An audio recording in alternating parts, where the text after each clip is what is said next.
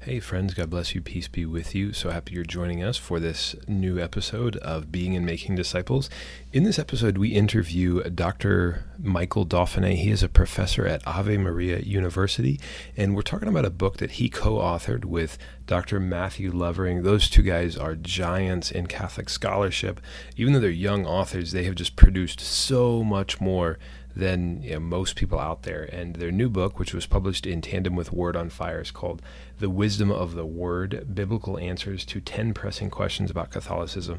This is a great tool. I think every good evangelist, really every Catholic, needs access to a great library of books so that when people give us really challenging questions, we can either lend something out to them or we know where to go to kind of come up with our own best answer to them. So I think you're really going to enjoy this. It was an absolute delight. You can tell that Michael is not only someone who is very brilliant and understands the faith well, but he lives it. And the love of God and the desire for people to come to know that love was evident in the way he spoke, and it's definitely evident in the way he writes. So you can pick up this book with a big discount, 20% discount, if you go to wordonfire.org/wisdom. That's wordonfire.org/wisdom. You'll get a 20% discount on this new book, and that way you're also supporting Word on Fire and not just some huge non-Catholic book publishing company or book distribution company. So stay tuned, listen up, enjoy. I know you're going to love it, and know that we're praying for you. Peace.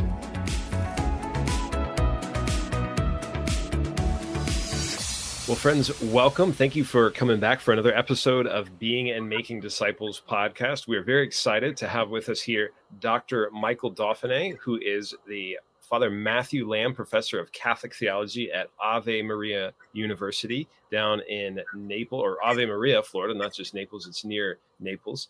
And today we're going to be discussing his new book that he co-wrote with a fellow Catholic professor, Matthew Levering, and that book is The Wisdom of the Word, recently published by Word on Fire.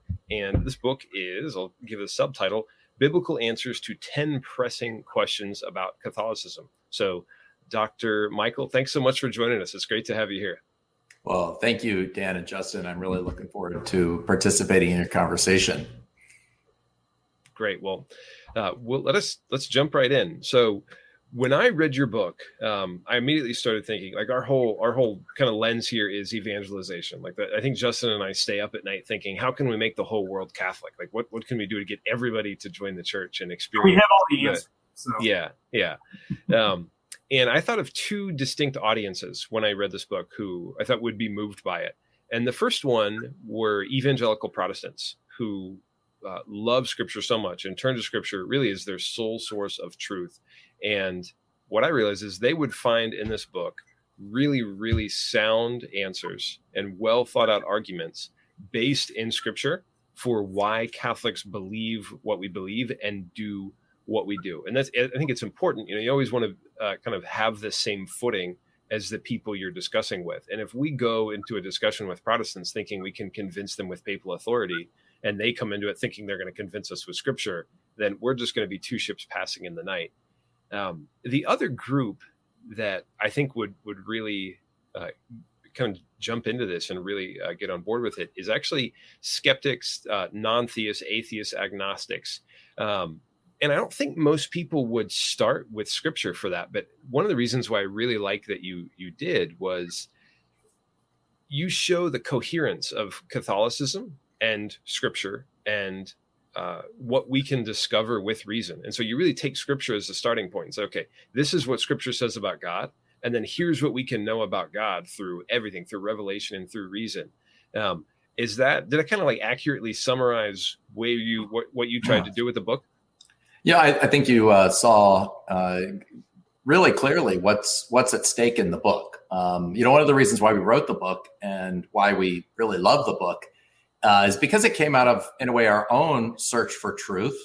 One of Matthew's a convert, I'm a revert back to Catholicism. So both of us went from a time of not believing in Christianity at all to a time of believing in Christianity, and then to a time of believing in Catholicism. And so these questions, in a way, that we have about who are we, What is God? Who is God? What are his plans for us? How can we think about these? We have to remember that the Bible is really a source of answers. And I think in so many ways, what's happened today is that the Bible is kind of like a special code that only a certain club thinks about. And so people forget that it's really a language. It's a culture. It's like a city. Anyone can come visit. But if you come visit it, you have to begin to learn the language, right? You won't understand it at first. It'll be very confusing. You're going to need a tour guide to lead you around Paris, right? And help you learn some French. But over time, you begin to learn, wait a second, this is the key history. These are some key moments. And so what we really wanted to do is the Bible, the beautiful thing about the Bible is the Bible asks most of the questions that we have, right? The Bible itself asks, why do the good suffer, right? Why is it that the wicked thrive? The Bible asks, right, in a way, right, all these great questions. What is man that you are mindful of him? The Son of Man that you care for him. That's from Psalm 8. So the Bible asks a lot of questions and it records a lot of human questions, but it also provides answers, right? But to learn those answers and to understand what they mean, we really need a guide. And that's what we try to do in our own teaching and in our writing in this situation, is so that the Bible actually is rather coherent. It offers a very complex story written over, right, thousands of years and over many different authors inspired by the Holy Spirit. But there are fundamental principles that can be understood. And that once we begin to see those, we can really see that the Bible begins to make sense. I think people can't really believe in the Bible unless first they believe what the Bible's communicating. So just as a little example, I like to remind people that if you think about Psalm 23, right, a beautiful psalm, the Lord is my shepherd, I shall not want. Well, the point of that psalm isn't to know the psalm. The point is to know the shepherd. Right? Nonetheless, we can't come to know God as shepherd without that psalm. Yeah. When I look at the cosmos, I don't see God as my shepherd. I don't see a God of mercy. He needs to speak that message of mercy into history. And then I begin to discover it with what he does with Abraham and with Moses and with David and Solomon, and then especially what he does with Jesus Christ. Right? That's when I begin to discover God's mercy. And I discover that I have a place in the universe. But these are fundamental questions. What is the meaning of my life? And that's what the Bible helps to disclose and give us meaning. And in that sense, these are complex questions. They're complex answers, but they're really answers that are at the heart of each person. Each person, I believe, is looking for these sorts of answers and asking these sorts of questions. Yeah, no doubt about it. And, the quote unquote woke culture, right? Everyone wants to be awake to what the truth is. But I just want to share, the other day, I was listening to a talk by a famous podcast. I'll just name him because it was Joe Rogan, and he was talking about just how he's become so successful. A lot of people are enamored with Joe Rogan, but he was talking about the golden rule. And then he started saying, it's just stupid to say you have to believe that because someone said it 2,000 years ago, or it was in some book from a long time ago. That's just dumb. It's self-evident. But in chapter 6, which is my favorite title because it hits that relativism. And this is that second audience Dan was talking about. In chapter 6, it's why not live and think like everyone else? I love that title, but here's a quote from it that really hit home for me. The connection may be falsely taken to imply that those who do not believe in God are entirely immoral and behave worse than believers. Or it may be falsely understood as implying that believers cannot figure out for themselves that they ought to love their neighbors and behave decently. The truth is that Revelation does not mute our moral conscience; it enlightens it. So I wish Joe Rogan would read this chapter at least to see. No, we're not saying that you can't figure that out on your own, Joe. But Jesus will help us understand it and live it to the fullest. Yeah. Why we're doing it too. Yeah. I think that's a beautiful point, right? Yeah, much of the moral law and much of the goodness of the world and the organization of the Creator can be seen from the natural world. The Book of Wisdom and Paul and Romans speak about that we can come to know truth, both about God and his existence from the organization of the world. And we can also come to know even basic principles of our morality. But the question I would ask is, number one, what do we do when we don't follow the golden rule? right? That's what I would want to ask is, what do you do when you don't follow? What do you do when there's something of which you're ashamed of that you can't let go of? Is there a sin that you can't forgive yourself? Where do we take that? And that's when all of a sudden we begin to see, wait a second, God has a lot to say about that, right? God actually is the one who alone can forgive us and ultimately heal us of our own wounded pride and ego. Yeah, I'm thinking of a line from C.S. Lewis in Mere Christianity, where he's talking about how strange Jesus is. And he says, like, it's one thing if I were to say to you, like, I forgive you for the wrong you've done against me.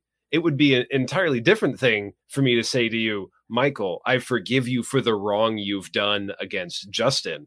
Like, yes. I don't have the authority to do that. And that's one of those weird things about Christianity. And that sets Jesus apart from every other.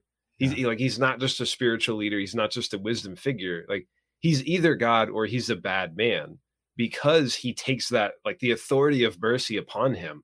Like, who forgives you for something you've done to other people? Nobody could do that.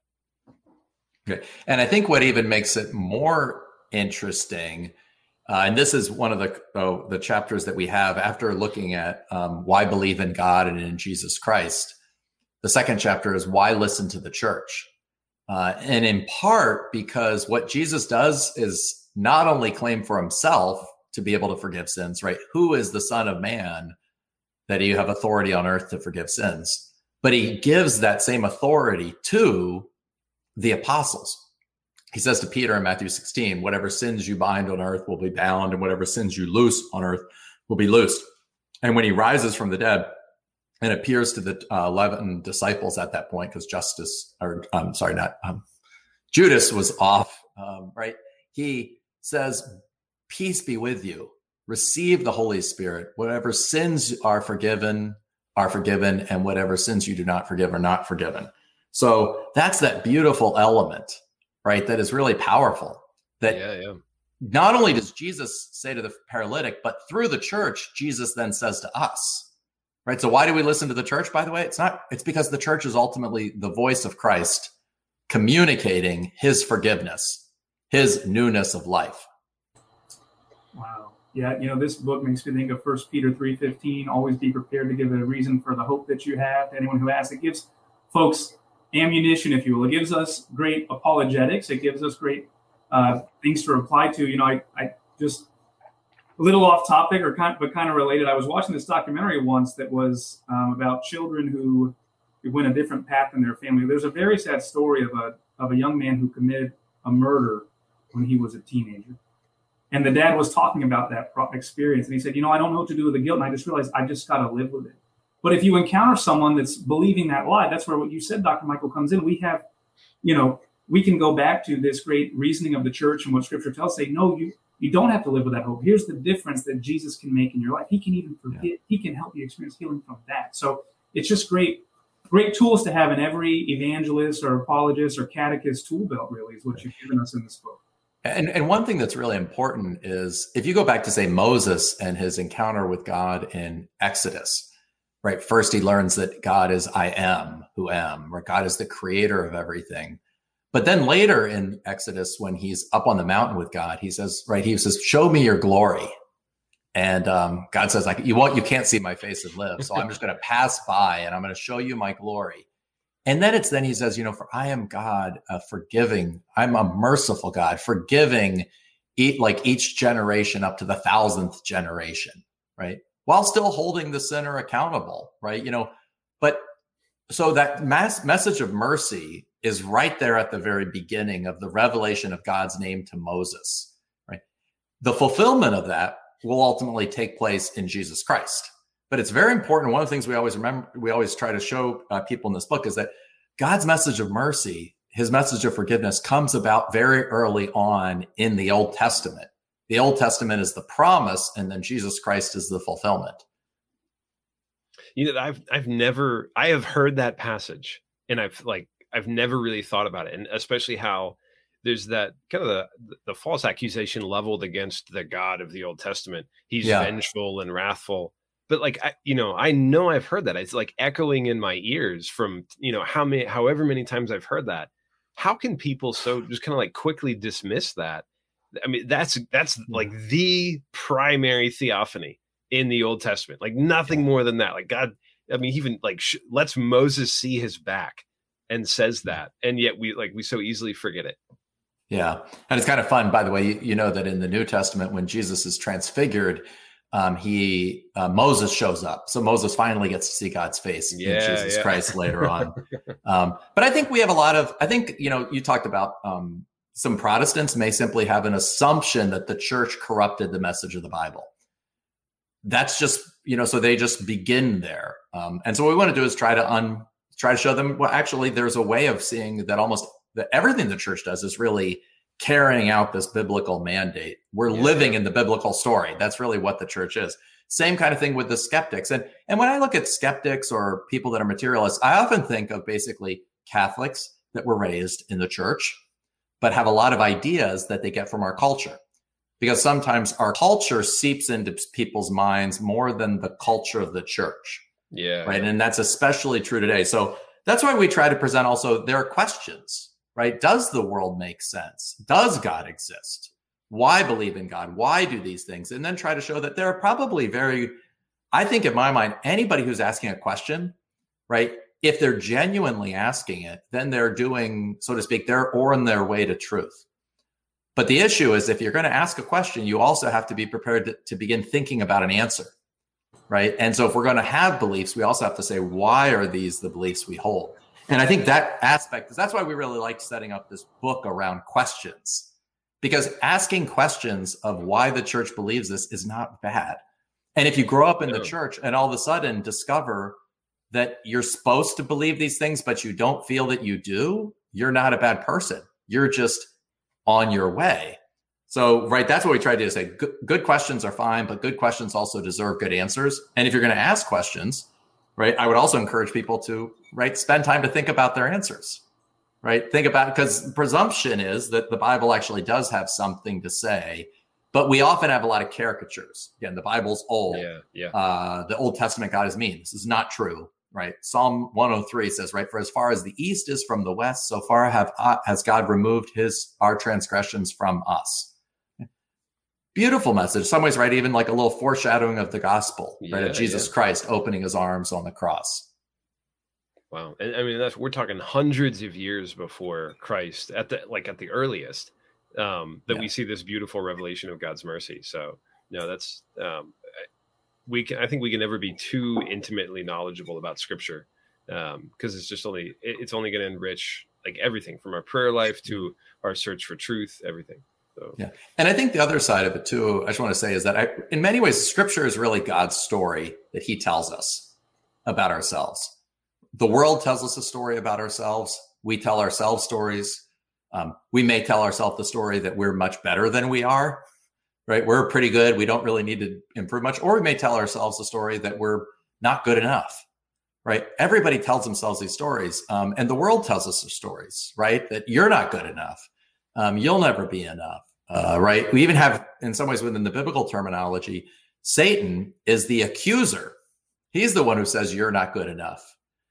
Right, and into that, the Bible really is the God telling us our real story, and He basically is saying, you feel like you're lost in the universe. You feel like you're alone, but you were originally mine. I created you to be mine.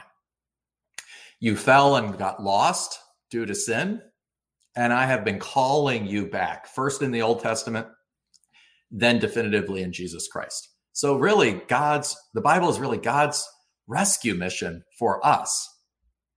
And it's telling us a story. And so if we become separated from the Bible, we might believe in God. We might even believe in maybe the church, or believe something like go to Mass and believe in the Eucharist.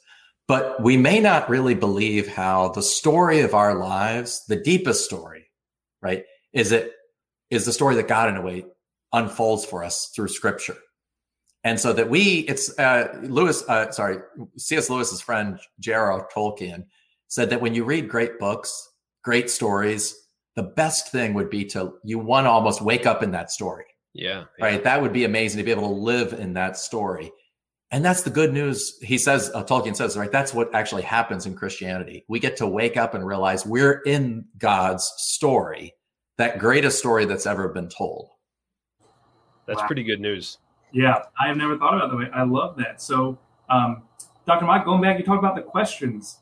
We're both curious. How did you come up with the questions that you chose? We especially like chapter 4. Going back to the quote unquote strangeness of Jesus. How can Christ's blood be good news? How did you come up with these questions?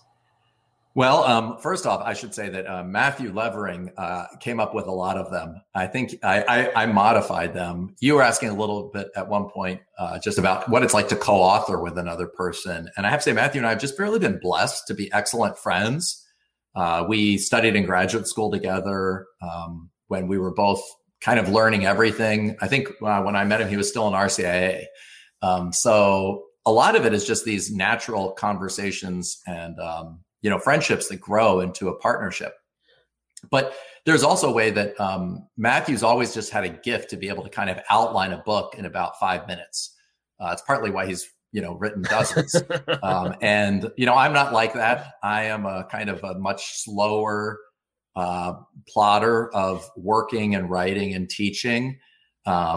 But when we did it, we looked at these, and the key thing really was trying to think about the basic question, which is we have a crisis in the church. And as Bishop Barron said, the fundamental crisis is that people no longer believe, especially young people, no longer believe in the classical teachings of Christianity. Well, if they don't believe in the church, if they don't believe in the teachings, they're going to walk away. And so what we felt is that fundamentally, the Bible has to help us with these. If we don't believe in the Bible as the anchor of the church, then the church is just another human group. If God didn't speak definitively in the Bible, he certainly isn't speaking through the church.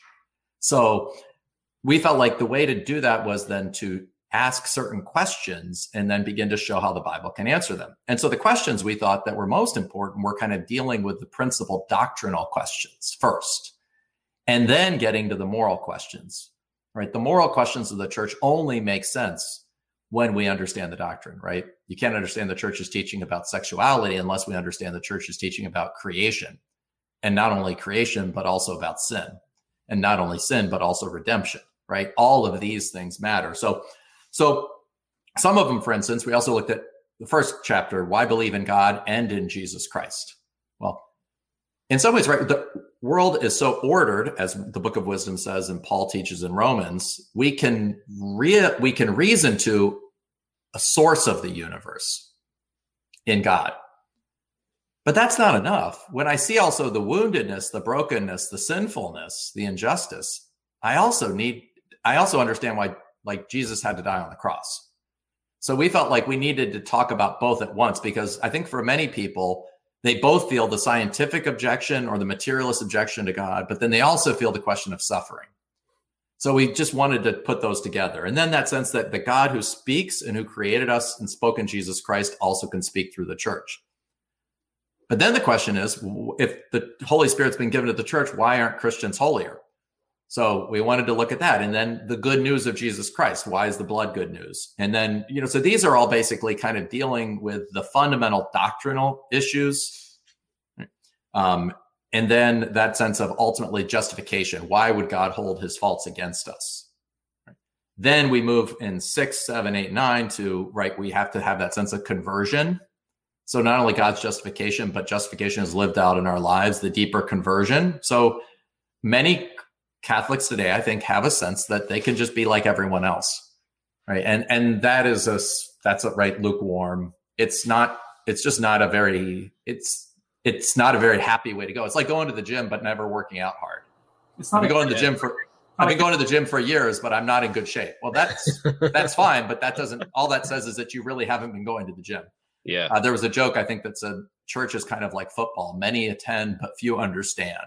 So it's that element. And then we looked about caring for the poor, sexual teachings, gossip, fighting, and then ultimately with a certain sense of saints at the end, with a sense of mission and purpose.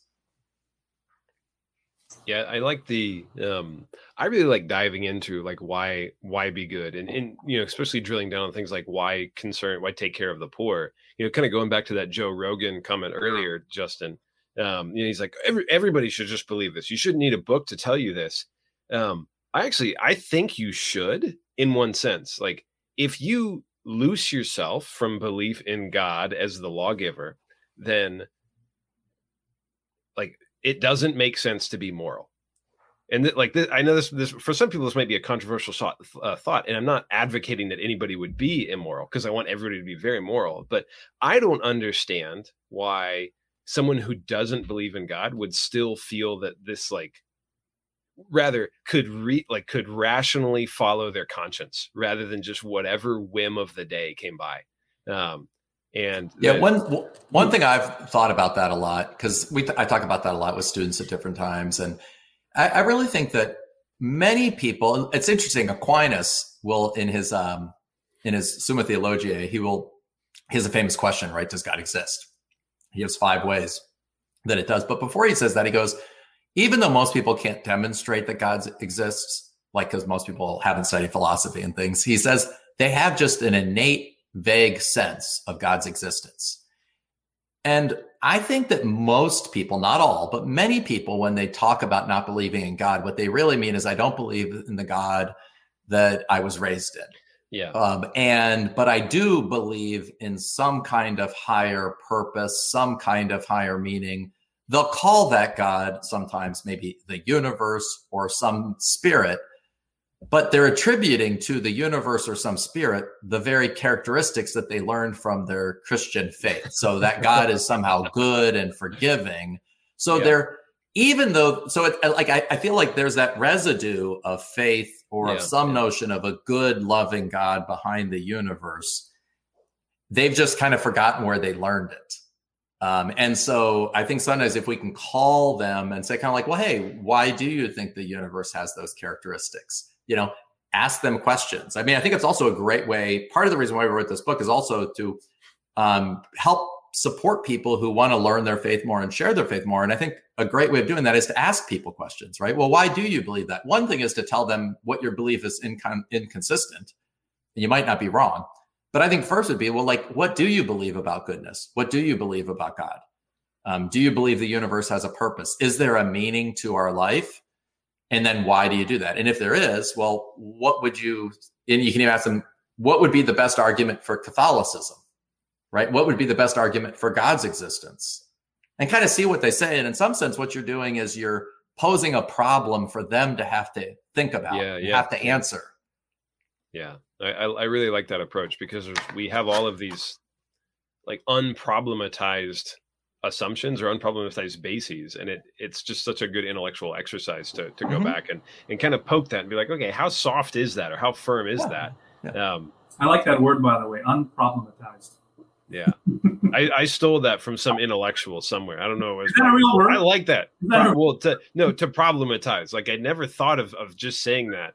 So I don't know who coined that, but I think there's some intellectual words. Like, I feel like the word hermeneutic can always be replaced with lens in like 100% of the cases.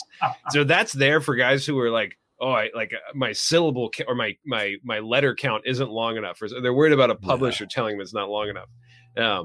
Well, there were a kind of one question, then a spin-off question that I was really interested with, just because I think it's so foreign sounding to a modern audience. And that's the chapter, How Can Christ's Blood Be Good News?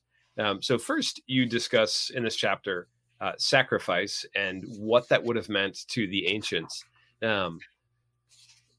Why do you think that, or rather, not necessarily why, but how could a modern audience read Scripture and familiarize themselves with the idea of sacrifice in such a way that they don't just get turned off by it? Yeah, I think the first thing to begin with is we can think about sacrifice as, if I want to achieve a great goal, I often need to sacrifice to get there. I think people understand this. I have to sacrifice to train in order to run a marathon. I have to sacrifice, if I want to work hard on a big project, I have to sacrifice time watching TV. Perhaps the opposite, right? If I want to watch TV, I have to sacrifice my project, whatever it is, but they understand that idea. So I think that's the first thing to think about. The second theme about sacrifice is the idea that What about when we've done something wrong? When we've done something wrong, when something's been taken from us, somehow, like if you've stolen my car, you then have to make the sacrifice of giving it back to me.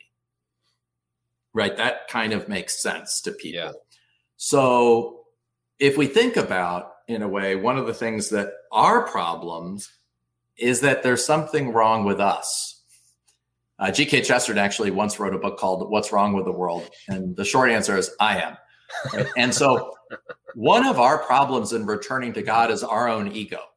What is our problem with genuinely having the best friendship we want to have with another person, or the closest friendship we want to have with, perhaps a spouse or family members, or a close relationship even with God? It's some sense that our ego gets in the way. We may not want to admit that. So how could we sacrifice our own ego? We have a sense that we need to accomplish our big goals, but those in a way are driven by our ego. And if we turn relationships into merely an ego project, we end up destroying them. Now, you may be successful for a while at forcing relationships and forcing projects through your own ego, but at some point they will fail. And then what will you have left? So what I would say is that when Jesus Christ sacrifices himself for us, what he's doing is doing for us what we cannot do for ourselves, right? We, in a way, need a blood transfusion, right?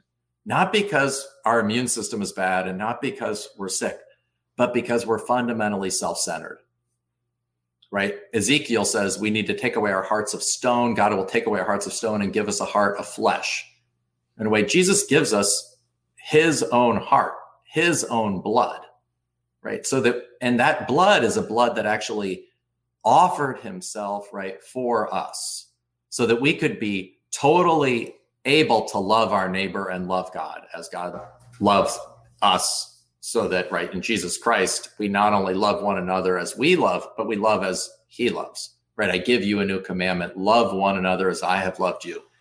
The only way he can do that is if somehow his blood flows in our veins, right? And so when his blood is shed on the cross out of love, when his blood is renewed in the Eucharist of communion, right? One sacrifice for all time, for all eternity, but now made present again so that we can participate in that holy communion with God, right? We then become capable of, right, loving God with Jesus's own love, loving our neighbor, and perhaps even most importantly, if we really slow down, think about the fact that we could love ourselves the way Jesus loves us, right? Isn't that kind of the deepest word we want to hear? Well done, my good and faithful servant. Because in so many ways, we know we haven't been good and faithful servants, right? But ultimately, in Christ, when Christ's blood is in us, that when God the Father looks at us, he sees true sons, right? He sees Michael, but he sees Michael now in Christ. And that's a newness of life. And that newness of life, just like our original life, had to come through the sharing, right, or developing and growing in the womb of our mother, right? We have to, right, in a certain sense, grow in the womb of the church and receive this new life from Jesus Christ, a life in a way where we have made up for those things we've done wrong because of Christ's sacrifice, not what we've done. So that answer right there. So friends, if you're listening, the next time you go to Mass, I would recommend just listening to that answer, almost as like a pre-Mass meditation. And I think that alone, if you asked like any given person, what's the high point of the Mass? I think you'd get a lot of really interesting answers. Some would say the sign of peace. Some would say the homily. Some would say the words of institution. Some might say when I receive. Some might say, well, for me, the high point's when I leave. But what I'd be like, just looking at the church, it's the Eucharistic prayer that's the high point. And the reason is because it's this offering to the Father, but not just of Jesus, but it's of like us with Jesus, like we're joined with him. And so it's like what you just described that allows us to be offered to the Father as that restored, redeemed son and daughter. And there's like that, to me, that's why, like, I don't go out of obligation. I go because I can't wait to be a part of that, to be like united with the Son, presented to the Father, giving him the praise and the thanksgiving and the glory that he deserves. Yeah, that's beautifully said. Thanks. Well, so it's kind of like a tag onto that question. You address a topic in this book that I don't know that I've ever heard anybody articulate, and definitely not so well. You explain that baptism is what prepares or allows us to participate and share in the Eucharistic presence of Jesus. So this means there's a multi-step initiation into the mysteries of Christ's life. And it almost seems as if we've kind of collapsed and condensed all of Catholicism into the one moment of, well, just I receive Jesus. And understanding this is, no, there's more to it than that. I wanted to ask, could you explain a little bit why we have this multi-step process, why there's baptism, and then why there's why we go to Mass and why we go to Mass multiple times, not just once? Yeah. Well, I think we can first look on a natural level, right? We're born into a family, we're adopted into the family. But of course, we also grow and we're nourished by the family, right? We also gather for holidays and we celebrate meals together. And those meals, in a way, are almost like covenantal renewals, right? Which is why if you skip, family Christmas or family Thanksgivings for so many years, at a certain point, you're just really no longer a vibrant member of the family. Yeah. So you look at the Old Testament again, there were ways of entering the covenant, especially say through circumcision or through being born into a Jewish family. But then you would celebrate the Passover. And when you celebrated those Passovers, you were reliving what Israel had done and you were making it your own. So, which is why then we can't immediately go and receive the Eucharist. We have to first be baptized into the new covenant family of God. But once we are, that's not enough because we want to grow. We need to re-participate. When Jesus on the Last Supper, right, when he says, I'm establishing the new covenant, which is crazy. You can't have a new covenant because there's only one covenant, right? Except for the fact that the old covenant predicted a new covenant, right? In Jeremiah and in other prophets. When he said that, that was the covenant he was making, his own sacrifice that we would enter into. Baptism, again, allows us to do that. The Eucharist becomes the center. And then all that we do becomes reoriented by that, our work, our play, our family life. But I also would just pause for a moment and also just think about our tears, right? Our wounds, our hurts, maybe the worst hurts, the hurts that hurt us from hurting other people, right? The shame that we feel, those sorts of things. Sometimes, of course, those need to go to confession, depending on what they are. But they always kind of somewhat need to go to the Eucharist, right? That we do emphasize, by the way, that right, mortal sins ought to be confessed in the sacrament of penance. But it's also the case that the Eucharist itself is an act of mercy. It's why we pray, right? Lord have mercy, Christ have mercy, Lord have mercy, right? That in the Eucharist, each time we kind of have this certain sense in which we hand over our sins to Jesus and he hands over his forgiveness to us. So we just did an episode about St. Don Bosco, but he has a great quote about communion. He says, I go to Holy Communion not because I am good, but to become good. So yeah. Yes. And absolutely right. We need to also emphasize, right, hey, we need to, it's never a presumption and it's great to get the additional healing that's appropriate through the sacrament of confession. But it's also the case that every day I go wounded and I somehow find healing. And so this becomes a great source of joy. And it's also that sense that like, as Christians, we will never suffer alone. We may die alone from other people, but we will never die alone from Christ, right? Because Christ actually already has entered into death.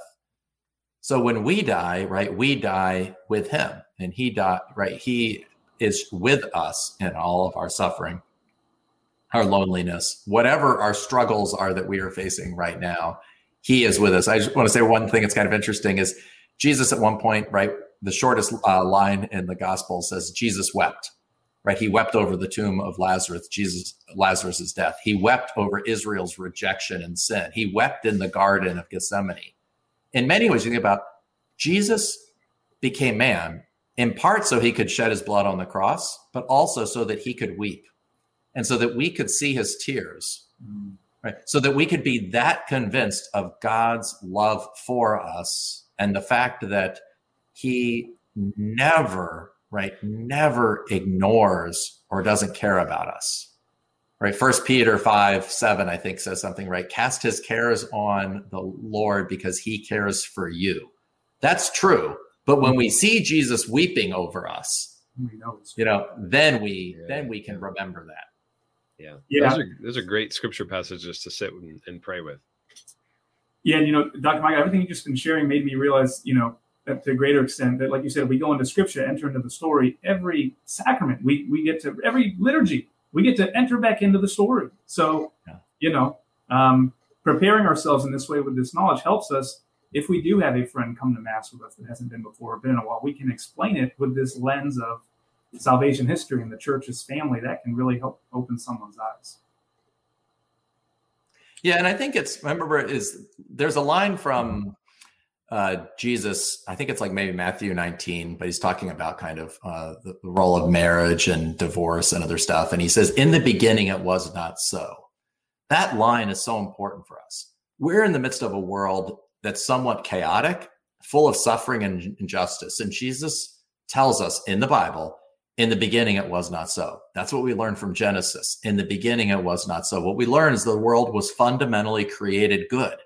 It was created ordered. We were created ordered within ourselves, with one another, and with God.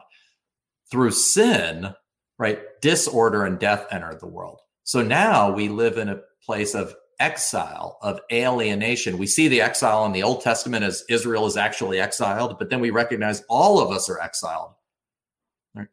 All of us were created for communion with God, but it's also the case that we now cannot reestablish that communion with God. So God then comes into our history, comes in to meet us so that through the cross, through the resurrection of Jesus Christ, right, humanity returns to God.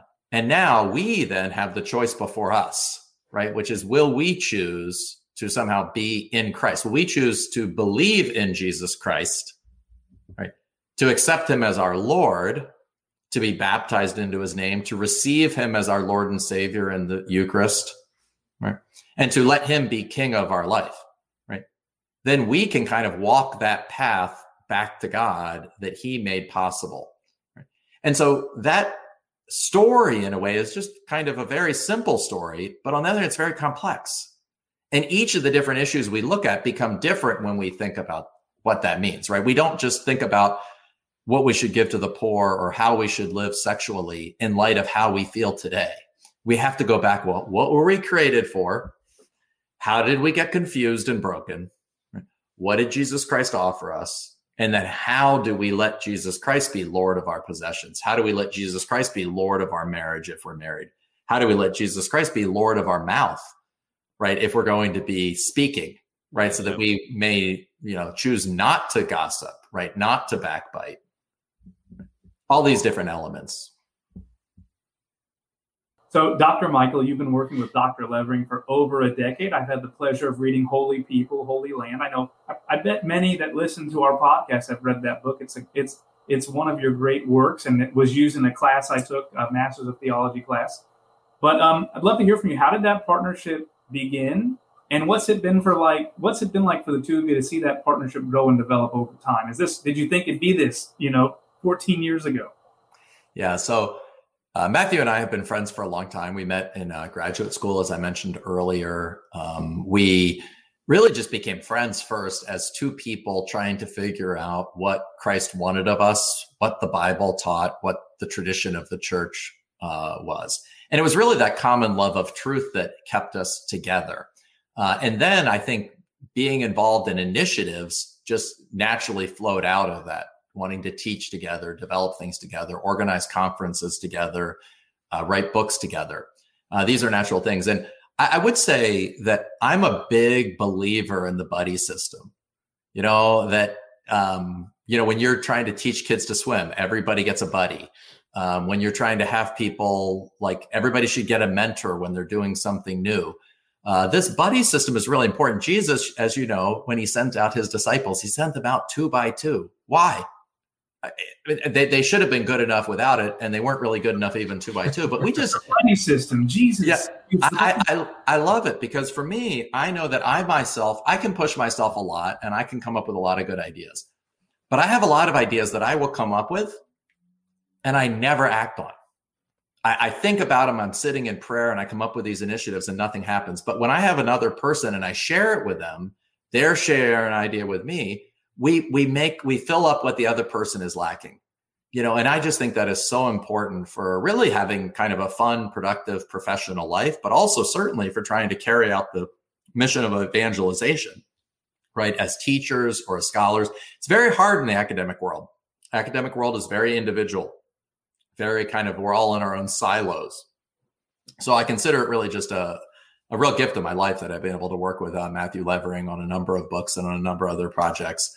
But I definitely know that the two of us are together able to accomplish certainly twice more than we would alone. That's encouraging to hear. When Justin and I started this partnership going on 2 years ago now, we really had no idea what it was going to look like. And the Lord definitely sped us through. So I think we were both surprised at how fast things came along. The pandemic hit right when we decided to write this book together. And we actually kind of shockingly finished the really like 95% of the writing in 3 months. And we spent a lot of time like talking and brainstorming and thinking together and refining the kind of the bones of it first. But then once we had that in place, the writing just flowed from that. And then we had developed this synergy together. So that's I think that's one of the gems that everybody should take from this. Like, find a buddy. Yeah, just absolutely. Like they're running buddies. I love it. Yeah, you're gonna run faster if you've got somebody with you.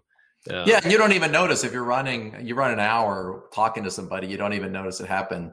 If it's you against the world, you're either going to lose or you're going to develop a really bad ego. Yeah. So what you need to do is kind of, when you find a buddy, then it's like you're encouraged when you have setbacks, and also then when your successes, they're never just yours. Yeah. So it's a really kind of healing. Or a good buddy will help you bring that ego down a little bit too. Yeah, for sure. Yes. Yeah, it's funny you say that about the just kind of all of that. Like, I think when I'm having a bad day, Justin's not, and when Justin's having a bad day, I'm not. Which is exactly how this partnership's played out too. Is over the past 2 years, and you can relate to this with Professor Levering. But yeah, we there's been times I've pushed us, he's pushed us, but because of that partnership and the Lord in the middle in the boat with us, it's kept us going. Yeah. And you can see it right in the early church, Paul and Barnabas work together. Prisca and Aquila, you have a married couple working together, which I think is hard to pull off all the time, at least at least professionally. I'm still happily married 27 years. But I also find that sometimes, finding other people, I just think it's a natural way that the gospel was spread early on. Yeah. And I think it's something that we should really try to recover and foster. Amen. 100%. Yeah. So on that note of living as missionary disciples, you said find a running buddy, but what would be, your last golden piece of advice to someone just trying to live the gospel? What would be your key piece of advice to folks listening? So I think the two key themes about becoming missionary disciples are, first, being genuinely interested in other people and getting to know them and make friends. I think a key aspect is that we have to remember is that we are not Jesus Christ. That sounds pretty straightforward, but but sometimes we forget we're not the one who has everything right. We just know the person who does. So we can really establish friendships, I've found, often through our very vulnerabilities. We need to show that we struggle and that we find help in our struggling from God and from Jesus Christ. So that, I think, is a partly is make friends, get to know people, but make friends that are real, because we share our vulnerabilities. If we only are the ones asking them about their problems, we're trying to set ourselves up as higher. That's not a genuine friendship. Yeah. So that's the first thing that I think is really important. The second thing I would say, and this is something I've even learned more, and maybe in the last 5 years, is the idea of asking questions that are open-ended. I used to always ask questions, but I always had the answer and then would want to give it.